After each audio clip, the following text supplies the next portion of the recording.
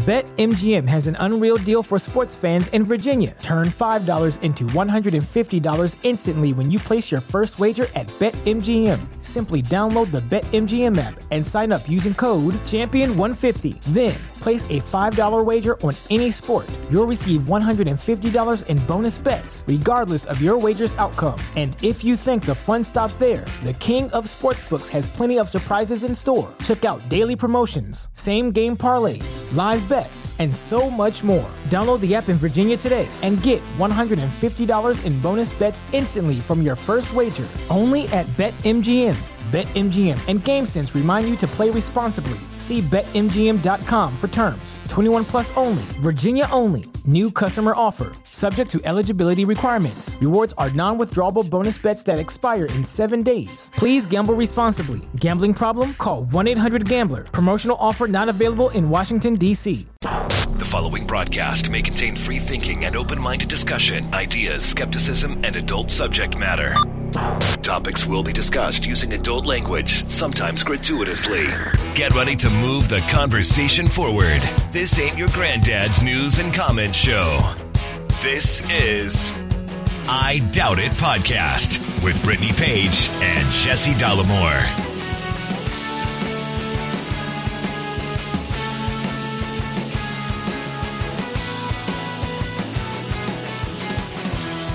Hey, you out there, welcome to the show. Thank you for joining us, episode 754 of I Doubt It Podcast. I am your host, Jesse Dollamore, joined today by somebody who has something to say, I can tell. Brittany Page, everybody. Well, I'm just surprised because I was expecting you to be a low-energy Jeb, and you really stepped it up just in time, so... A low-energy Jeb. Good for you. You know me. Low-energy Jeb. Well, you have to... For the... So the audience... So the audience gets... Come on! Okay. The guy in the $6,500 suit? All right. This is not going to be a good show. Just skip ahead while we work out the kinks here. Do not skip ahead. Well, you have been kind of sulking. You were laying on the couch and breathing out. No, I'm not sulking. Quite heavily. I don't want to... Can I? Are you doing what I do right now? Because let me tell you, I don't like it. Okay. A little taste of your own medicine. No, I just did a bunch of stuff today, and, you know, my life and job is really hard. And no. It just, we got a lot going on. We're jumping on a flight tomorrow morning in a, I want to say unexpected, but we've only had it planned for a few days, trip to Boise. Mm-hmm. And it's just a lot. It's stressful. Also, we're going into the belly of the fucking beast relative to COVID. Yeah. Idaho is a goddamn hellscape right now, and the trip is unavoidable, and that's okay. We're going to see some people. We're prepared. We haven't seen in a while. Yeah, we're going to be quadrupling up on our N95s and only eating outside. You know, in the cold, trying to mitigate the risk. And we've announced we're only seeing people who are vaccinated. Yes. Yeah. And I don't even giggle about it. I got my booster, which That's is exciting. Right. Yeah. So I have triple protection. Is it triple? Well, it's 3 shots, so it's triple. So anyway, that's why I'm low energy Jeb. Yeah. Which I don't know if we've mentioned on the show is something that we call each other when we're low energy. A lot. Yeah. The phrase low energy Jeb crosses both of our lips quite a bit. Which is upsetting because, you know, it's something that Donald Trump said, and we don't want to be, like, saying things that Donald Trump said, or giving him any credence as though he's funny or something. Some things are so fucking dumb. Yeah. That it's the horseshoe. It comes back around and makes it funny. That makes me feel a lot better. I'm glad you said that. It's kind of like on Family Guy, there's a scene in earlier seasons. Why do you automatically roll your fucking eyes? I don't think I did. I'm not certain that I did. Absolutely. Disgust was oozing from your face. The voices are grating. In early seasons of Family Guy, there was a deal where Peter falls down and hurts his knee, and he's like,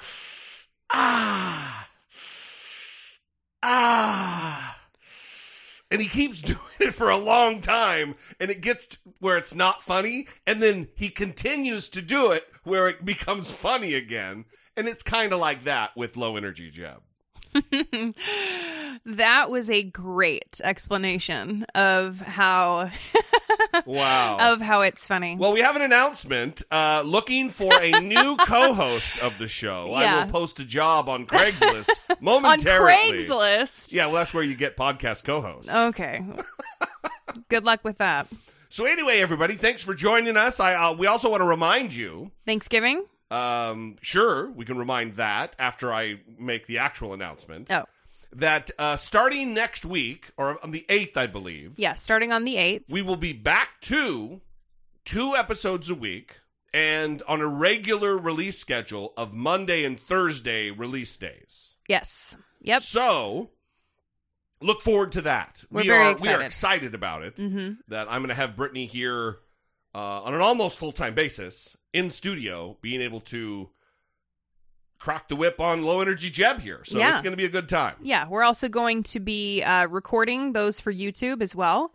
So that's going to be exciting. And there's going to be some big changes coming up that we'll announce, and a lot of exciting things that are in store in addition to the Thanksgiving episode that is coming up. So make sure that you get in your Thanksgiving voice memos. Remember, we do every year, except for last year, the Thanksgiving episode, which is a family-friendly, positive episode that you can listen to on Thanksgiving Day with your family. Profanity-free. Whatever you're doing, profanity-free, only positive, uplifting news stories, and a listener-submitted message of thanks. Listeners call in and describe what they are thankful for this year. So we have examples of this. You can go to YouTube, Jesse's channel, youtube.com/Dollamore, and search for Thanksgiving episodes. You can also just go to youtube.com and search Dollamore Thanksgiving, and it will lead you there. So don't know why I made it so complicated. Don't know why it's getting even more complicated. 657-464-7609 is where you'd call to leave those voicemails. You can also email a voice memo from your smartphone to idoubitit@dollamore.com. You're going to edit all of the... No. All of that stays. No. There's a whole bunch that needs to be edited. It will be. And then we're going to leave the audience hanging like, oh, I wonder what was said. What craziness ensued that we're not going to be a part of. Well, it wasn't craziness. It was just me being unable to talk. So, okay. What happened the year? Maybe I'll just tack that on to the end as an incentive for people to listen to the whole episode all the way through to the end. What happened the year? Good times. All right, speaking of good times, we're going to get some listener communication. On the heels of Brittany getting her booster shot, we have a listener that we've been communicating with a little bit here and there. He's DM'd me on Twitter a couple times. Talked about the difficulty with his family, the agreement that he made that he would only... Maybe he says this in the call and I'm spoiler alerting it. Anyway, someone who just got their first vaccine, we're very excited for him. All right. Well, I finally did it after months of being nervous about needles. I got my first dose of the vaccine, and I think 2 weeks later, a fortnight later, I will be able to get my second shot. What I didn't get before is the first time I told my mom and dad, I said, I'll wait for the FDA to approve it. When the FDA approved it, I had to get stuff signed, and now I finally got it. And I'm happy to get it. I'm probably going to be the only one in my family who gets it. Willingly, not unwillingly. Hope you guys have a great time. Thank you very much for keeping me energized and energetic. Hope to talk to you guys soon. Brittany's the best part. Bye. I'm not prepared. Oh, that's not the right drop. Holy shit, I don't even have the other window open. Look at you. Look at you who's not prepared. Love the show. Brittany's the best part. Bye. So professional broadcasters here. I don't think the caller gave... They did not. Okay, so it's just our policy not to use the name when people don't give their name. So we're not going to use your name. And we know who you are. But long-time listener of the program. Yes. Very appreciated. member of the audience. Absolutely. So that's very exciting. Congratulations on getting your vaccine. Like we just talked about, I got my Moderna booster, and boosters are now available for all 3 of the COVID-19 vaccinations in the United States: Moderna, Pfizer, and Johnson & Johnson. For a select group of individuals. Well, for Johnson & Johnson, boosters are recommended for 18 and over who got vaccinated 2 or more months ago. So, because Johnson & Johnson is just the one shot. So they're recommending the second shot of Johnson & Johnson for 18 and over who got vaccinated more than 2 months ago. For those who got Pfizer or Moderna, boosters are recommended for specific populations 6 months after your last dose. So that's going to be ages 65 plus, those over 18 with underlying health conditions or who live in long-term care facilities, and then 18 and over who work or live in high-risk environments. This is like healthcare, education, corrections, people who work in grocery stores, agricultural workers, I think, is on the list too. There's a list that you can see to see if you fall into it. It's at CDC's website. It's likely if you were considered an essential part of the workforce that you qualify. Yes. Yeah. So definitely, if you fall into one of those categories, go and get your booster shot. I did have a reaction to this one as well. I felt a little sick, didn't want to put up with it like I did last time, so I popped an Advil. And I also got a kind of a rash again, which I got a rash last time. Swollen injection site and a rash. Yeah, but again, these are not serious adverse events for the vaccine. Right. It's not like you swallowed a penny or something. Don't panic.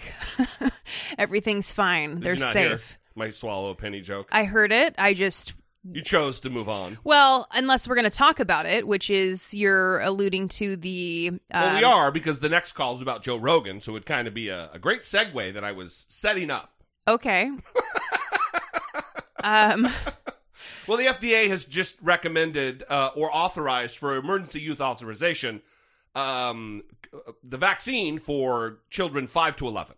Right. Mm-hmm. And as part of that trial, there were no issues related to whatever it was that Joe Rogan was obsessed with in that Sanjay Gupta episode. Myocarditis. Myocarditis, but also one of the adverse reactions or effects that they listed, because they have to list everything when there's a trial like this, was one of the kids, because, they're like 5 or 6, swallowed a penny. Yes. Yes. So it's not that there weren't any adverse events, is what they call them, linked to the vaccine. There were some adverse events, and the most prominent ones in that clinical trial were fatigue, headache, muscle pain. So when they say adverse events, again, it's not like you would expect from a vaccine skeptic, right? I think in their mind, adverse events are much more serious, right? Something that's maybe worse than COVID-19 like blood itself. Clots and heart attacks, life-threatening things. Right. And there were, I think, 13 vaccine participants who had swelling of the lymph nodes, and then hypersensitivity, which was rash or dermatitis after the vaccine. Right. But then, like you're talking about, there were what they categorized as 5 severe adverse events. None of them were linked to the vaccine. And like you said, one of them is ingestion of a penny, one person in the vaccine group. Clearly not vaccine related. That the kid swallowed the penny. Yes. And then 2 people in the vaccine... Cured his COVID, though. Weird. Yeah. 2 people in the vaccine group and 1 in the placebo had fractures, and 1 person in the vaccine group had infective arthritis. So if you ask Joe Rogan about it, maybe he's going to blame... The dum-dum is going to blame the broken bones on the vaccine, too.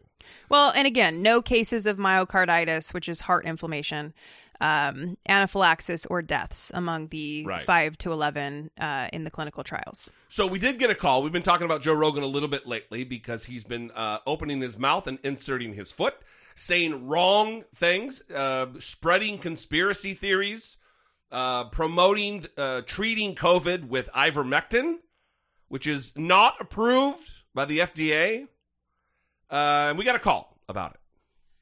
Hey, Jesse. Hey, Brittany. It's Casey from Kentucky. I was calling in reference to the most recent episode where we're talking about Joe Rogan. and the dumb fuckery that he has been known to say. I'm a fan of Joe Rogan's stand-up. I think he's quite funny. Jesse said I don't know how successful he is. He's very successful. He's a very good comedian. And he takes up for the comedians and things like that. But you guys are right. He does say some stupid shit. However, what you are failing to notice, or maybe you haven't failed to notice, but definitely failed to mention, if you hate watch enough of his clips, you will notice that what he says generally fits the narrative of his guest, unless he just completely and utterly fundamentally disagrees with him, like Steven Crowder. Or like Ben Shapiro. He tried to have a decent conversation with the former, I didn't forget his stupid fucking name, Crowder.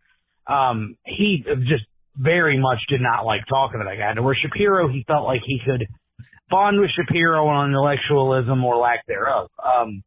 But just per an example, he used to, like, just not very long ago, he would shit on the WWE and professional wrestling until he has wrestlers on his podcast, and then he sucks their dicks harder than anything in the world. I don't think that Joe Rogan is a dumb fuck. I do, however, think that he's slightly fake. I think it's not necessarily a character, but I feel like because he used to not address being criticized, and now that it's happening on a mainstream level, he leans into it. A lot of comedians do. They lean into negative connotations because of something in their brain. Maybe they didn't get hugged enough as a kid or something like that, which is generally pretty much the thing. But not disagreeing, but also not agreeing. I think just like most smart, dumb people, he makes good points, he makes bad points. His COVID shit has been just completely egregious. But anyway, I just wanted to throw that out. Maybe not dumb, but definitely fake. Love the show, guys. Keep doing your thing. Armchair psychologist Casey from Kentucky calling in with his assessment of not being hugged enough as a child for Joe Rogan. Just teasing you, Casey. Listen, being fake and vacillating and not having an official position on anything while coddling to whatever guest's point of view is not a positive attribute. No. That, to me, is a recipe for, I'm not going to fucking listen to this guy. Listen, if I did that here on this show, I wouldn't expect anybody to fucking listen. Because where do I stand? What do I actually believe? What are your principles? What are your values? Yeah, absolutely. And further, I mean, what value does that then provide to the listener? I mean, other than maybe trying to figure him out and like being curious and wondering like what it is about him that has him just being like a chameleon.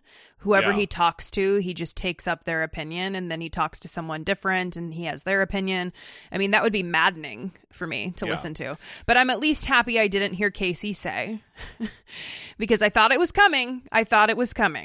That Joe Rogan is just a dumb guy. And if you listen to him, he says it himself. Yeah. I do not ever want to hear that again. Which is what he says. That's his out. Because he is a thought leader, and whether he wants to acknowledge that or not, he is. Go take a look at Twitter. Very influential. He has a significant platform, and he's not using it in the way that he should be if he wanted to be responsible. That's it. That's the word. That's the key word. He's not using it responsibly. Yeah. At all. Yeah. When he's promoting conspiracy theories that Antifa was starting forest fires here in California and then had to come out and apologize because it was complete bullshit. You have a responsibility. Listen, his platform is much larger than ours, and we still feel very deeply, very acutely, the responsibility to get it right.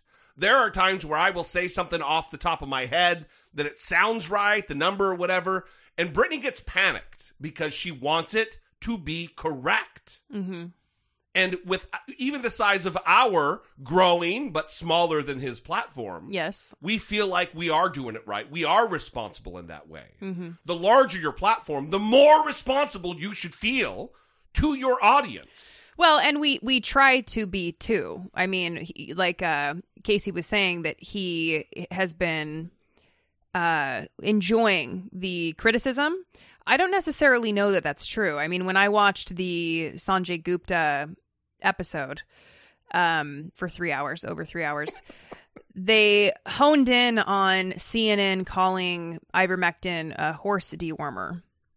And he was calling them liars for calling it that. Right. And it's like, well, I mean, it is that. It is that, you know? Well, listen, the part of that bothers me... He didn't use it for that, but... The part of that bothers me is the fact that he promotes having used it, and then idiots go out to their local livestock store, their feed and seed joint, farm supply, and they buy horse dewormer and take it, then get sick. Some people have died because of the irresponsible promotion of a treatment that is not approved for COVID. He has a responsibility as a quote-unquote thought leader, dumb fuckery or not. Well, and even in that, he was defending, and I didn't just take ivermectin. I took other things too, but they don't... Monoclonal antibodies. But they don't talk about that. Well, it's because you're taking an unproven treatment for COVID-19 and promoting it as though that was something that helped you. Yeah. All of the things that you took, right? You threw everything at it. You threw the kitchen sink at it, and it helped. And then that's informing your audience because they look to you and they want to believe what you say. Yeah, I mean, he needs to be more responsible. It's ridiculous. Without so I hear Casey trying to defend someone that he enjoys listening to, and that's fine. I mean, if you're entertained, whatever. We're not telling you not to listen to Joe Rogan. We're not telling anyone that.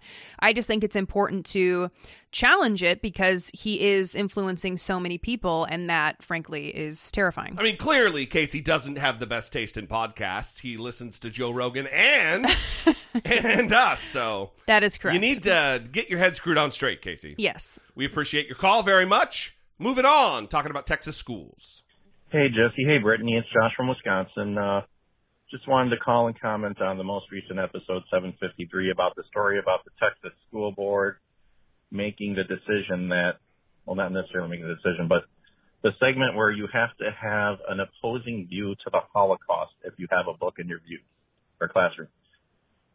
A personal story that when my father died when I was 5 years old. My mom married a Jewish man after my dad died. I was raised Catholic. My grandfather was a proud American Jew. He took the oath of enlistment and fought in World War II against the Nazis. Participated in the invasion of Normandy on D-Day.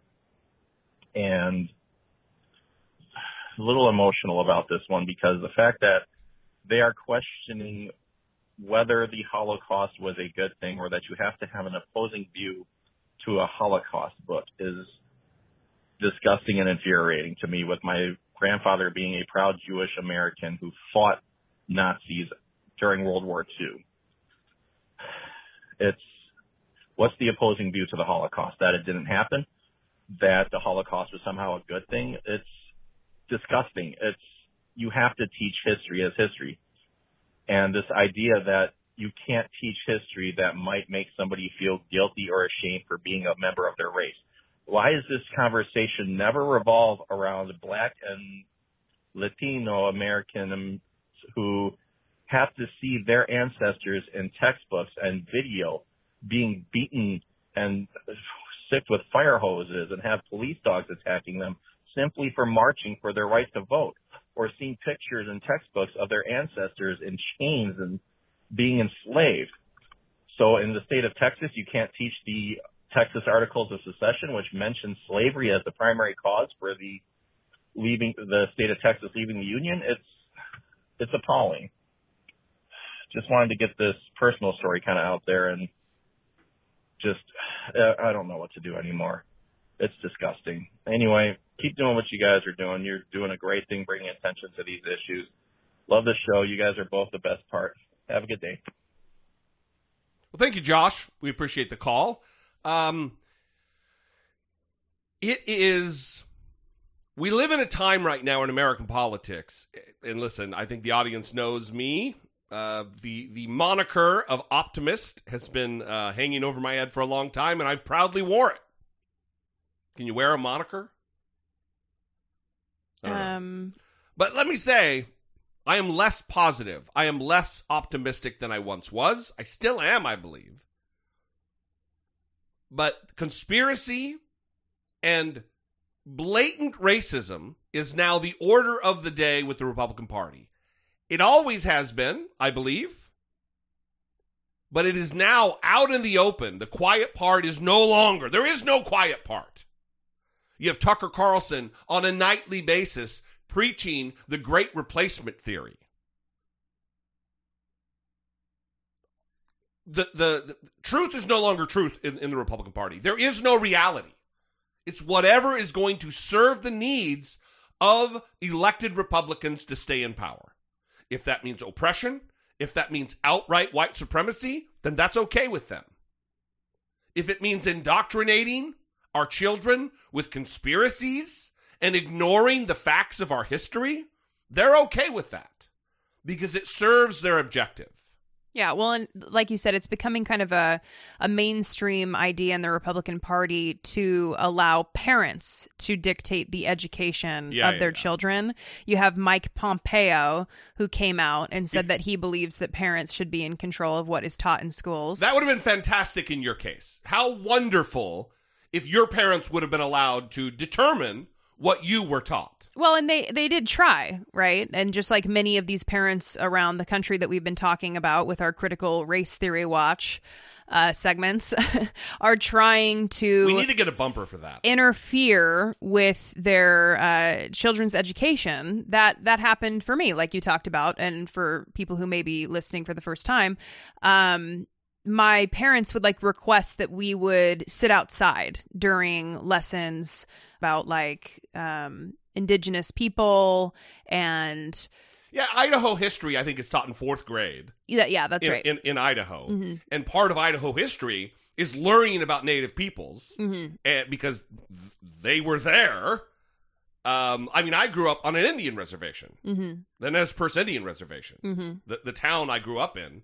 Largely or mostly grew up in is right there, and it's a large part of Idaho history. Anyway, go ahead, sorry. And so, but a lot of the instruction that we received about history was at home, and like you said, I would have struggled to grasp reality if teachers hadn't been allowed to get to me. Yeah. And thankfully, teachers did get to me, and I started to understand that, oh, wow, the Holocaust did happen. Well, your dad went deep with it, talking about conspiracy theories about ballpoint pen and when it was invented and thinking that photos were doctored.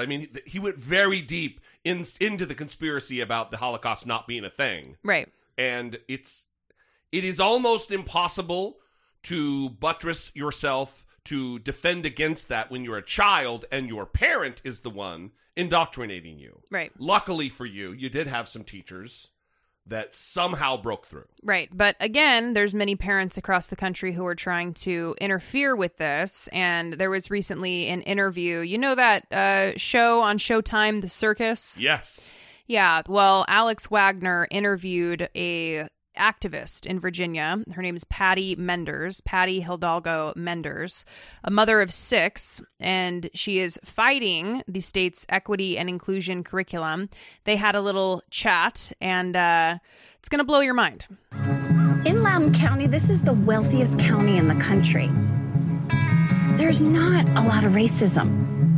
There are silly people that say stupid things, but if you talk about it less, you're going to notice that division less.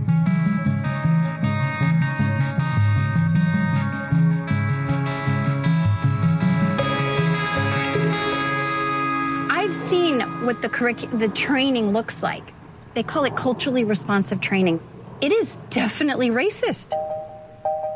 They are putting down the child for the color of their skin. Where do you see evidence of that? One particular 6th grade at a middle school here, it was a rap song pushing the slaughter of the Native Americans. The lyrics of the song was putting down Andrew Jackson at the time. Well, I mean, I think a lot of people would credit Andrew Jackson with the genocide of the Native population. Yes, but how do you discuss it without denigrating whiteness? Yeah, like at what point? I'm going to stop it for a second. Why is Alex Wagner running interference for this racist lady? Thank you. Yeah, why? I watched this earlier today. Let her find her words, and Alex Wagner. I could not believe that. What was that? What do you think that was? Let her dig her own grave. Don't give her a higher-minded explanation for what she's saying. Let her say what she's going to say. Absolutely. That was so strange to me. I'm glad that you called that out. But first, since we're here, and I've taken notes up to this point, this is the wealthiest county in the country. There's no racism here, because we all know rich people aren't racist. I know. those, But silly people say stupid things. Yeah. And if you talk about it less, you're going to notice that it's happening less. What? What is happening? Silly people who say stupid things. But you know what? I'm glad that she said that, because I think a lot of white people excuse the racism of people that are in their lives, like their parents or their grandparents or whoever. Friends that they've had for years. By trying to say things like that. Like, oh, yeah, you know, they don't really mean it that way. They're just kind of, they're, you know, silly, stupid things that they say, but that's not actually in their heart. They're really good people. Yeah, I mean, we need to, like... They're not racist. They just say the things that racists say and act like. Right. I mean, we need to move away from this and stop doing that. Let's let this interview continue, and this, the training wheels that is Alex Wagner. Do you forgive and stop segregating? And then it becomes less about merit. Yeah. And it becomes more about, oh, we got to give the people of color this advantage. Let's keep feeling sorry for them. But I don't look at the person based on their skin color. I look at them based on their character. Can I just interrupt for one thing? Because I think there are probably plenty of people that would agree with exactly that. But just to be fair on the other side, there are people, especially young black men, for example, who would say, I would love to not be judged on the color of my skin. Do you think it's more on the color of their skin or their actions? How they're dressed, how they perceive, how they respect others? If you have a kid that's pulled over by a cop, does it really matter what color they are? Or is it the respect that they give to that police officer? Yeah, you're right, Patty. You're right. This is unbelievable. I don't look at people by the color of their skin, but if they got baggy clothes on, fuck them. They better respect the cops or they're going to be killed, and it's okay. Well, does she even hear what she's saying, though? I mean, she's saying, well, is it the color of their skin? Is it that they're black? Or is it the way that they dress? Yeah, is it because they hate the police? Because she's talking about black people as though they are this monolithic group, just all uniform in their beliefs, ideas, approaches to life. Does she do that with white people? Everybody knows, Brittany, that the way you dress is a direct reflection of the content of your character. Mm-hmm. Because this is the refrain Republicans and conservatives love to talk about, is that, well, Martin Luther King Jr., he said it's not about the color of your skin, but the content of your character. That's what we should be focusing on. Ignoring everything else in the canon and the writings and the speeches of Martin Luther King Jr. Mm-hmm. Ugh. I guess I'm just trying to get a sense of whether you guys think it is just a better idea to not talk about racism. In schools, shouldn't that be up to the parents to teach that to their children rather than let the teacher? Let's just use slavery as an example because that keeps coming up in critical race theory. The tricky thing is that slavery was a racial construct, right? People were persecuted and enslaved because they were a certain race. So how do you teach about slavery if you're not going to talk about race? I'm a parent. I'm not an educator. Yeah. Wait, what? So Glenn Youngkin's your guy? Yes. He doesn't want to push this racism narrative.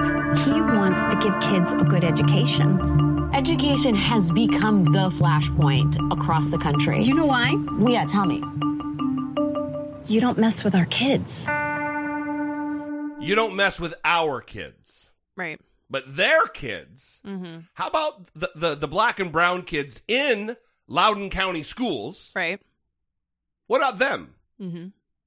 But that's them. That's their kids. Our kids, the white kids, you don't mess with them. Right. Well, and you heard Patty say, quote, in schools, shouldn't that be up to the parents to teach about race and racism to their children rather than the teacher? And then 30 seconds later, she's like, well, I'm a parent, not an educator, after Alex asks her a pointed question about how things should be approached. Well, I'm just a parent. I'm not an educator. But parents should be in charge of what gets taught. This is very inconsistent. They absolutely want it both ways. Yeah. There's another clip, and this is all kind of centered around right now, and it's picking up steam in Virginia, especially because next Tuesday is the gubernatorial election with Glenn Youngkin, the conservative Trump Republican, and that's Patty's guy. That's right, that's Patty's guy against Terry McAuliffe, a longtime Democrat. Former chairman of the DNC, Clinton insider. Mm-hmm. He's running for governor. Against the Glenn Youngkin, the ding-dong. Right. So November 2nd is the election. That's why this is front and center right now. Well, and Youngkin has been using audio of McAuliffe from a debate that they had where Terry McAuliffe disagreed that parents should be the ones dictating what is taught in schools. And I think he says educators should be in charge of that. Right, which is suddenly a controversial line for conservatives. This is suddenly something that is completely unacceptable for conservatives. Even Patty just said that, though. Well, I don't know. I'm not an educator. Yeah. I'm just a parent. Well, I'm not saying it's consistent. I'm saying that this is like a strongly held belief that they have. And so Youngkin is running ads, and he found this woman who originally was in the news in like 2013 because her son, when he was a senior in high school in an English class. An AP, Advanced Placement English class. Right. Not regular old English, in AP class. When he was, a senior in high school. Right. Because we're going to play the clip for you, and I want you to know how old he is when she's talking about him, okay? He was assigned to read Beloved, a 1987 novel by Toni Morrison. And this book, which I have not... award-winning book. I have not read it. It's been added to my list since all this controversy happened, which is probably not what they intended, but here we are. According to Google, it is set after the American Civil War. It tells the story of a family of former enslaved individuals whose Cincinnati home is haunted by a malevolent spirit. So there are apparently scenes that are depicted of, according to this Washington Post article, gang rape, bestiality, and an infant's gruesome murder. So this mom in Youngkin's political ad references this book. It doesn't necessarily describe it, but just talks about how it was so outrageous that it would be assigned in her child's class. One might say that it was triggering. Ooh. As a parent, it's tough to catch everything. So when my son showed me his reading assignment, my heart sunk. It was some of the most explicit material you can imagine. I met with lawmakers. They couldn't believe what I was showing them. Their faces turned bright red with embarrassment. They passed bills requiring schools to notify parents when explicit content was assigned. It was bipartisan. It gave parents a say, the option to choose an alternative for my children. I was so grateful. But then Governor Terry McAuliffe vetoed it twice. He doesn't think parents should have a say. He said that. He shut us out. Glenn Youngkin, he listens. He understands. Parents matter. Oh my Join God. me in voting for Glenn Youngkin. I'm Glenn Youngkin. candidate for governor, and I sponsored this ad. I'm Glenn Youngkin. I'm running for governor. I love Donald Trump, but I'm not going to campaign with him because he's really toxic. Did you? I just the love music change, the shift in the tone. person who edited that had just been like, yes, this is perfect. I did it. So anyway, this woman is a longtime Republican operative. She's not just a random mother that they found. And her son now, who's 27 now, is an associate general counsel for the Republican National Committee. That's how deep and entrenched they are in the party. Yeah. So you have to go. That's where you have to go to find these people. They're not just regular old parents who had a problem with something. This is a lady who specifically has a problem with the book because it deals with slavery and the evils associated with it. Ugh. Yeah, and again, I mean, so she didn't mention that her kid was a senior in high school. Could have been an adult. I mean, you can be an 18-year-old as a senior in high school. And so is he not playing any video games? Is he only watching G-rated movies? Yeah, he watches Pure Flix or whatever that Christian Netflix is. Right. And then she showed it to all of these elected officials, and their faces were turning red. Yeah, okay, I want to see their Pornhub history, and we'll see like how red their faces were turning. Please. Come on, Republicans don't watch porn. Yeah, Brittany. of course. They are pure. I know it's a theme on the show that I get very frustrated by conservatives and their pearl clutching nonsense. Yeah, I mean, acting all puritanical. Hang on. What am I? Alex Wagner over here putting words in your mouth? But it's deeply frustrating. So she's acting like reading this book caused trauma for her kid, but these are the same people who mock liberals for trigger warnings and saying that content is triggering. Right. Facts don't care about your feelings until you want to ban a book about black people. Right. Well, listen, I'm going to extrapolate this out, but the history that they're trying to suppress is our history, but it also applies to what they're going to be teaching tomorrow and in the years ahead about the things that are taking place right now. Let's talk about the Kyle Rittenhouser. Well, Kyle Rittenhouse trial right now. Before we do that, can I just ask, because I want to kind of do a check-in with my knowledge.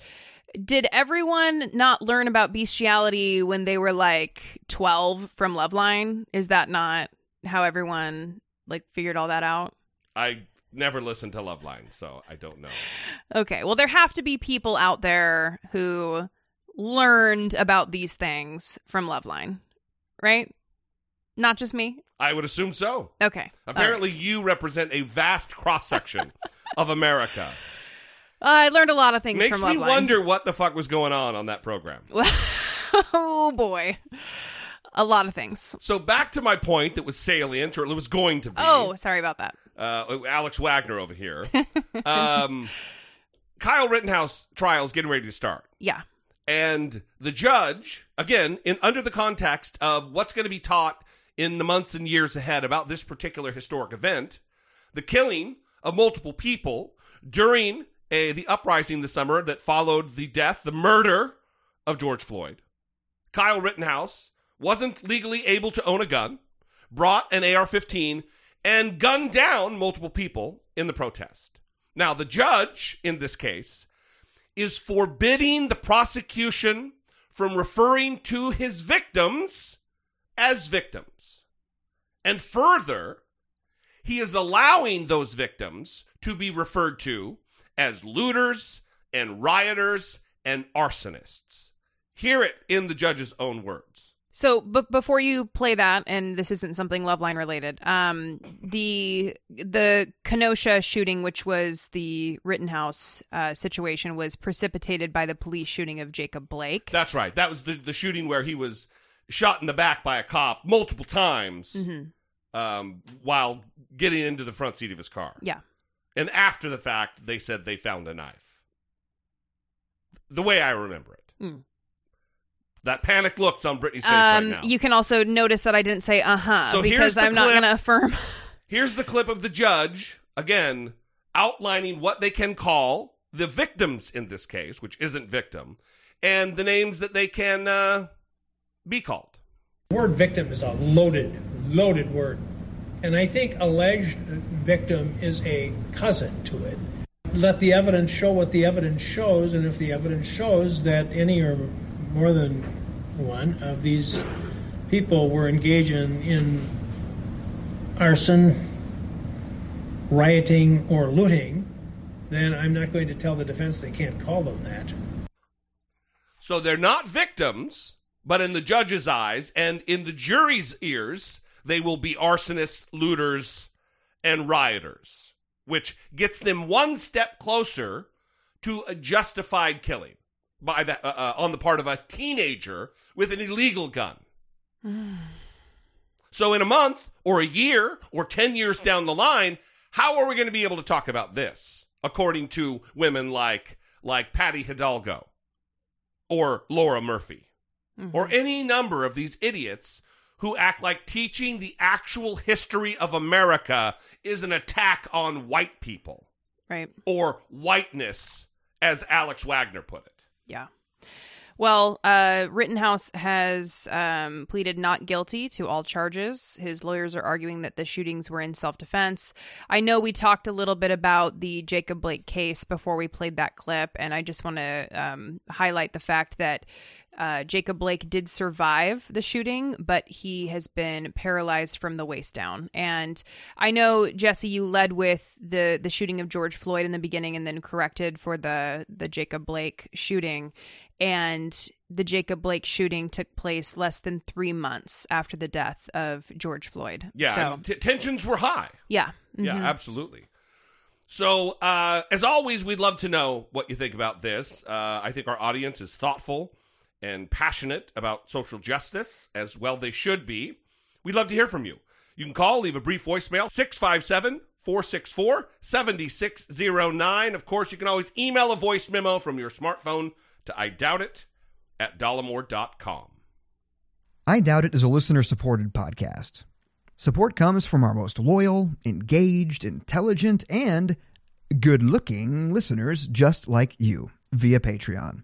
Your support on Patreon for as little as $2 a month would help keep the conversation moving forward one podcast at a time. If you have a few dollars to spare each month, we invite you to help produce the show by joining the Patreon family. Please visit patreon.com/IDoubtItPodcast. We would like to thank our new Patreon supporters, Kevin M. Eddie W. Dan P. Monica W. Let's see here. Klaus W. A lot of W's. Neil E. Ben W. Felice G. David H. Mark M. Dark Star.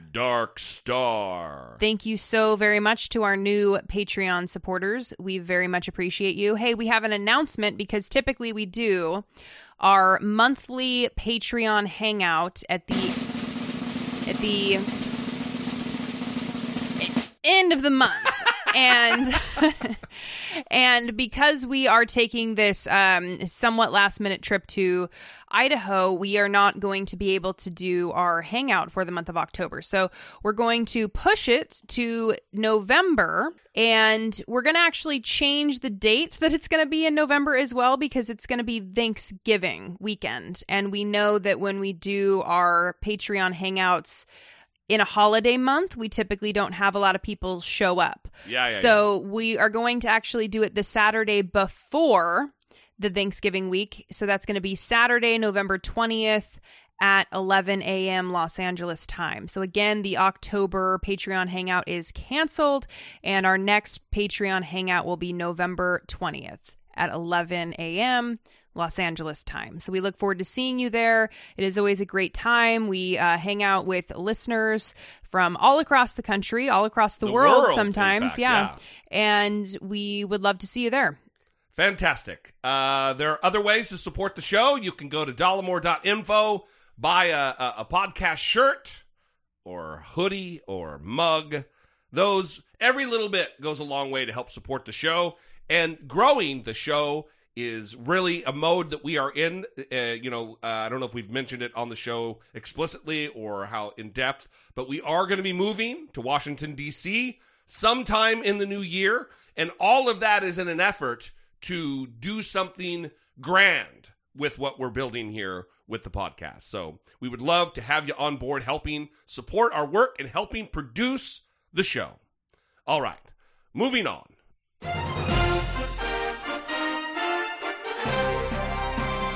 Stalemocracy, facing down pessimistic politics with realistic optimism. So really briefly, let's talk a little bit about where we are on the spending bill. I'm seeing a headline right now that on the billionaires tax, Joe Manchin said that he doesn't like, quote, targeting different people, and that the ultra wealthy have contributed to society and created a lot of jobs. Mm-hmm. So he's really going out on a limb to defend billionaires and the injustice and the tyranny of asking them to pay their fair share. Here is a holiday message from Joe Manchin on the topic of allocating money for the bill.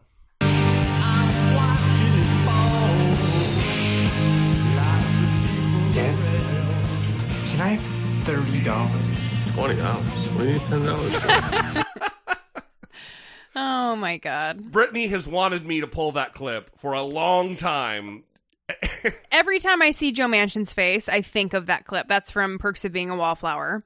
And can I have $30? $20? What do you need $10 for? I mean, this is what's happening, though. Absolutely. The bill has been slashed so much because Joe Manchin and Kristen Sinema have their demands for who knows why. I mean, I don't understand what values these demands are based on. Who are they taking up for with these demands? I don't understand. Apparently, billionaires. And I mean, it's not the Democratic Party that they're taking up for, because this or the agenda of President Joe Biden. No, because this has been slashed so much that it's becoming a situation where if they pass it, it's not going to have a meaningful it's not going to make a meaningful difference in people's lives. And so what are people going to do come election time?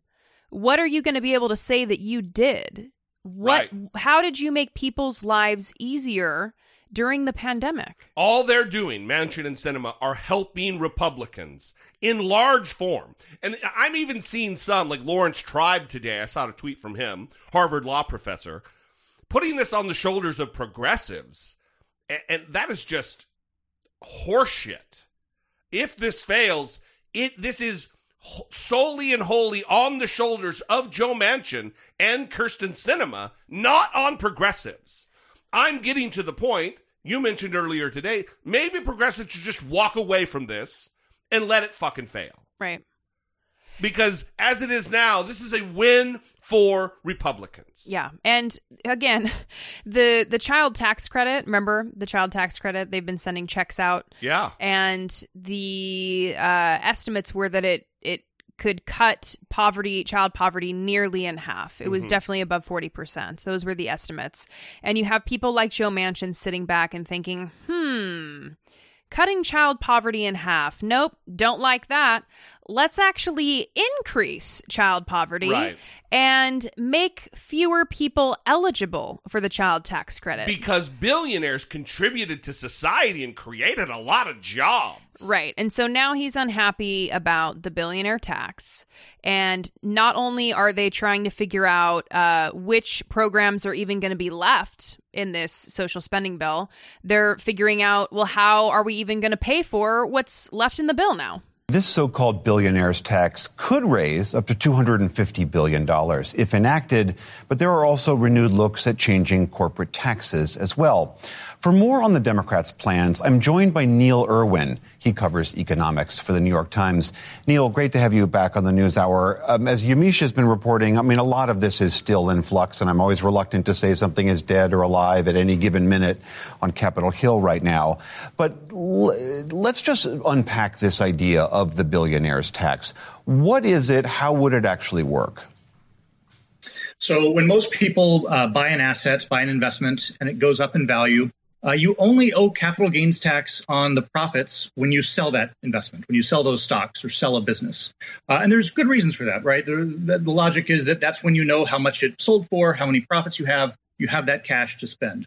I think what the billionaire tax is aimed at is the ability of people to accumulate truly massive sums of wealth that never gets taxed, that reaches just astonishing levels. So Jeff Bezos, for example, his net worth might rise by $100 billion as Amazon stock goes up.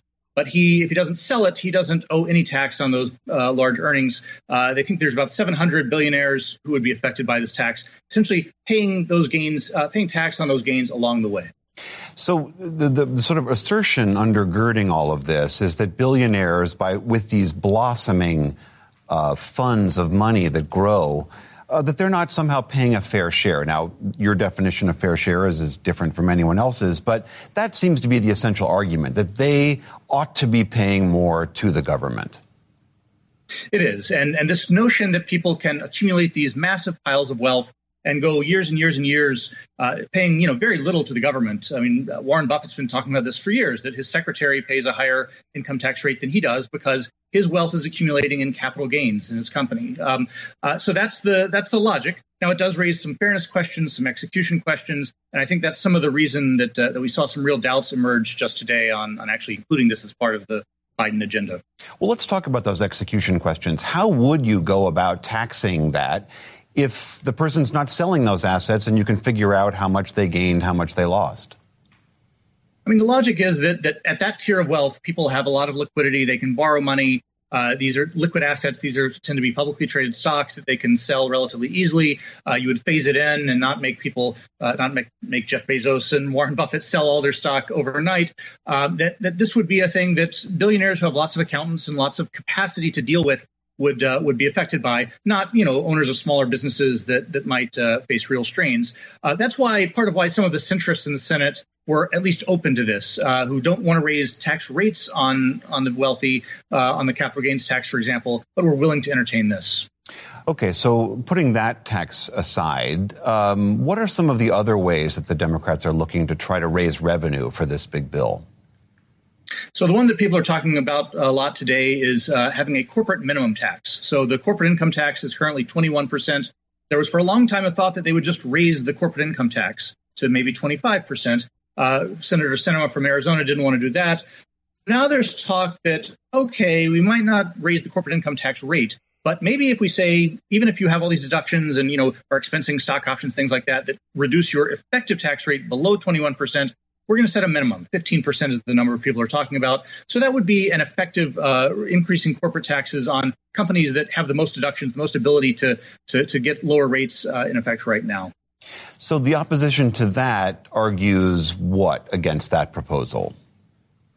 Well, one argument is that companies that are able to lessen their corporate tax bill, it's usually for reasons we like to support. It's because they're making investments and they have to expense those investments. It's because they're paying their employees with stock options that, tends to align incentives, that these are desirable things and you don't want the tax code to disincentivize them. That said, if you're not going to raise rates, if you're looking for this money somewhere, this might be a less painful way for the government to kind of raise this revenue than some of the other options that have been discussed.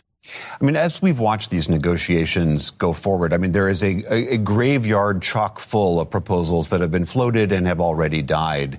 My understanding is that according to polling, taxing corporations, taxing billionaires polls fairly well.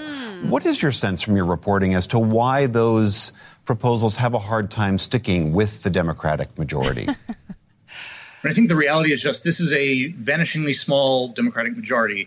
They need literally every single Democratic vote in the Senate, 50 votes, plus the vice president breaking ties, nearly that close in the House. They need nearly every House Democrat to be on board. And the reality is, even if most Democrats are comfortable with raising capital gains tax rates, raising corporate tax rates, these sorts of things, as long as one or two or three are not so sure, it doesn't happen. And that's what we have right now.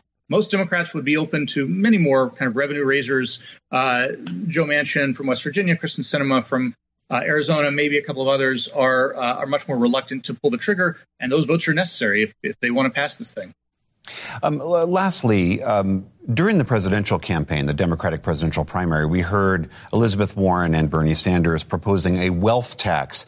How does that idea compare to these other proposals, and is that potentially on the table? It's not right now. It's not being discussed. Conceptually, it has some real similarities to the billionaires tax we were talking about, marking capital gains taxes to market for the very rich. In terms of the revenue it would raise, pretty similar. It's actually, if anything, the wealth tax has more constitutional questions around it. Would it be legal? Would it be upheld in court? That said, I think most progressives would be very happy with something like this billionaires tax that was being discussed. Again, appears to be by the wayside for the moment, but this has been a very fluid situation with lots of changes happening by the hour. Very fluid, to say the least. Neil Irwin of the New York Times. And it has been maddening to follow because you will see an update come through about the negotiations, and, Manchin doesn't want the central climate change policy in the bill. Weird that a man who makes his money, his millions, from fossil fuel and coal, doesn't want to do anything to fend off the ravaging effects that we're feeling right now of climate change. Right. Or Sinema doesn't want to roll back Trump's tax cuts. Yeah, she's fighting real hard for Trump's tax cuts right now. So, you have a situation where at every point that the Democrats try to make progress, Kristen Sinema and Joe Manchin are throwing up roadblocks, and significant roadblocks that are turning this bill into something that is just not going to be a winner for the American people who are desperate in need of assistance, and for the Democratic Party to continue to win elections. If these temporary benefits like the child tax credit, if that expires and it was for 1 year and that's what it was, then there's no long-term good for that investment that people made. And you need these types of investments over the long haul to affect the life of a child into adulthood to reap the benefits of that. Right. And again, are Republicans going to revoke programs that are highly beneficial for the American people, that are widely popular? No, they're not. Well, that's why they fight tooth and nail to not have them implemented, because they know how difficult it is to claw them back. Right. The other problem we're facing is that we've created a class of individuals that are celebrities and have a fan base just based on the fact that they're billionaires, like Elon Musk, who's now whining uncontrollably about the prospect of a billionaire's tax. On Monday, his net worth increased by $36,000 million. $36 billion added to his fortune just on Monday. Mm-hmm. He's now has a net worth of over $300 billion. Mm-hmm. Whining because he's going to have to pay more taxes when he already doesn't pay enough. The ProPublica article that came out, he pays a scant fewer than 5%. Right. Effective tax rate. Well, and they talked about that in that PBS clip that we just played too. But, Joe Manchin has a particular issue with the billionaire tax, and he represents West Virginia, right? He represents zero billionaires. Isn't that right? Yeah, there's no billionaires in West Virginia. Yeah. And there are 278,734 people living in poverty in West Virginia. Yeah. So only 700 Americans will be affected by this tax, raising $250 billion potentially. So why are the needs and desires of 700 people more important than the millions of people who are living in poverty across the nation? What's going on here? Disgusting. Absolutely. Again, we'd love to know what you think. 657-464-7609. Of course, email a voice memo from your smartphone to idoubt@dollemore.com.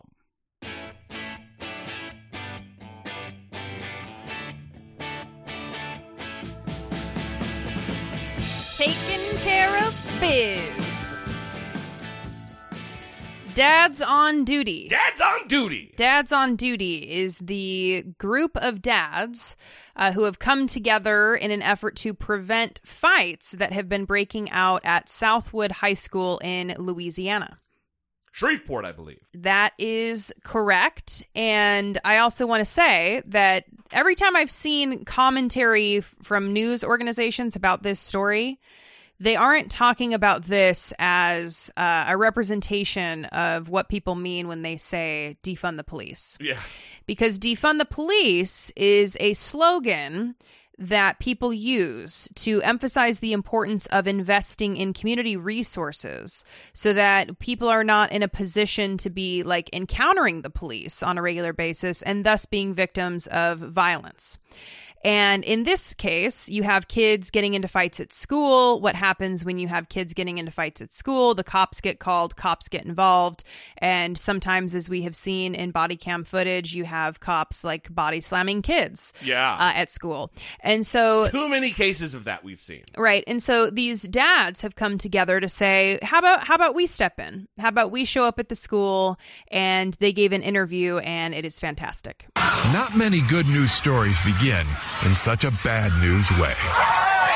It happened last month here at Southwood High School in Shreveport, Louisiana. Plagued with violence. Over the course of 3 days, Another fight. 23 students arrested for fighting. Massive police response. But strangely, there hasn't been another incident since. Perhaps in part because of this most unusual crisis intervention team. Nobody here has a degree in school counseling. No majors in criminal justice. No. Your qualifications are? We're dads. We decided the best people who can take care of our kids are who? For us. What we do. So Michael Lafitte started Dads on Duty. We're out doing what we do for our babies. A group of about 40 Southwood dads who now hang out at the school in shifts. Let's go. Today, any negative energy that enters the building has to run a gauntlet of good parenting. What's going on, buddy? You moving fast. I like that horse. I immediately felt a form of safety. We stopped fighting. People started going to class. How could that be? You ever heard of a look? A look? Dads have the power to do that? Yes. Not many people know it, but yes. Let's go. But it's not just the firm stares and stern warnings. Let's make it to class, my son. It's also the dad jokes. They just make funny jokes like, oh, hey, your student's untied, but it's really not untied. They hate it. They're so embarrassed by it. And it's that perfect mix of tough love and gentle ribbing that dads do so well that has helped transform this school. The school has really just been like happy, and you can feel it. Which is why the dads plan to keep coming to Southwood indefinitely. Because not everybody has the father figure at home. Or a male, period, in their life. So just to be here makes a big difference. Do you think you stumbled onto something here? Absolutely. Absolutely. Have a good morning. They'd like to start chapters of Dads on Duty throughout Louisiana. What's up, big boy? And hope to eventually take on the country. All right. Without a fight. Steve Hartman, on the road in Shreveport, Louisiana. How much do we love those dads? I think I want those guys to be my best friends. I think I just decided that. I saw you cracking up at the your shoes are untied Hey, joke. you shut your mouth. I did not. You loved that. So it's a great story and also a good message about how community resources really make a difference and people stepping up and taking that role that would usually be armed agents of the state committing acts of violence. Am I getting a little heavy right now? No, I love it. Okay. I think you're talking my language. Okay. So awesome for Dads on Duty. We hope this is a trend that starts all over the nation. Absolutely. That is the end of it. We're going to call it. We love you guys. Thank you for your participation. Thanks for calling in. We'd love to hear from you. 657-464-7609. Of course, you can always email a voice memo from your smartphone to idoubtit@dollamore.com. You can go to patreon.com/idoubtitpodcast to support the show. We would love to have you on board in the Patreon family. That would be a great time. I guess we'll see you next time. Until then, for Brittany Page, I'm Jesse Dollamore, and this has been I Doubt It. Where you call in, don't say your name, and you just describe what happened the year.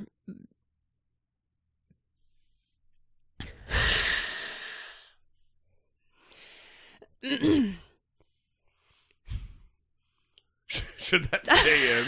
No. I think I'll leave that in. No. What happened the year?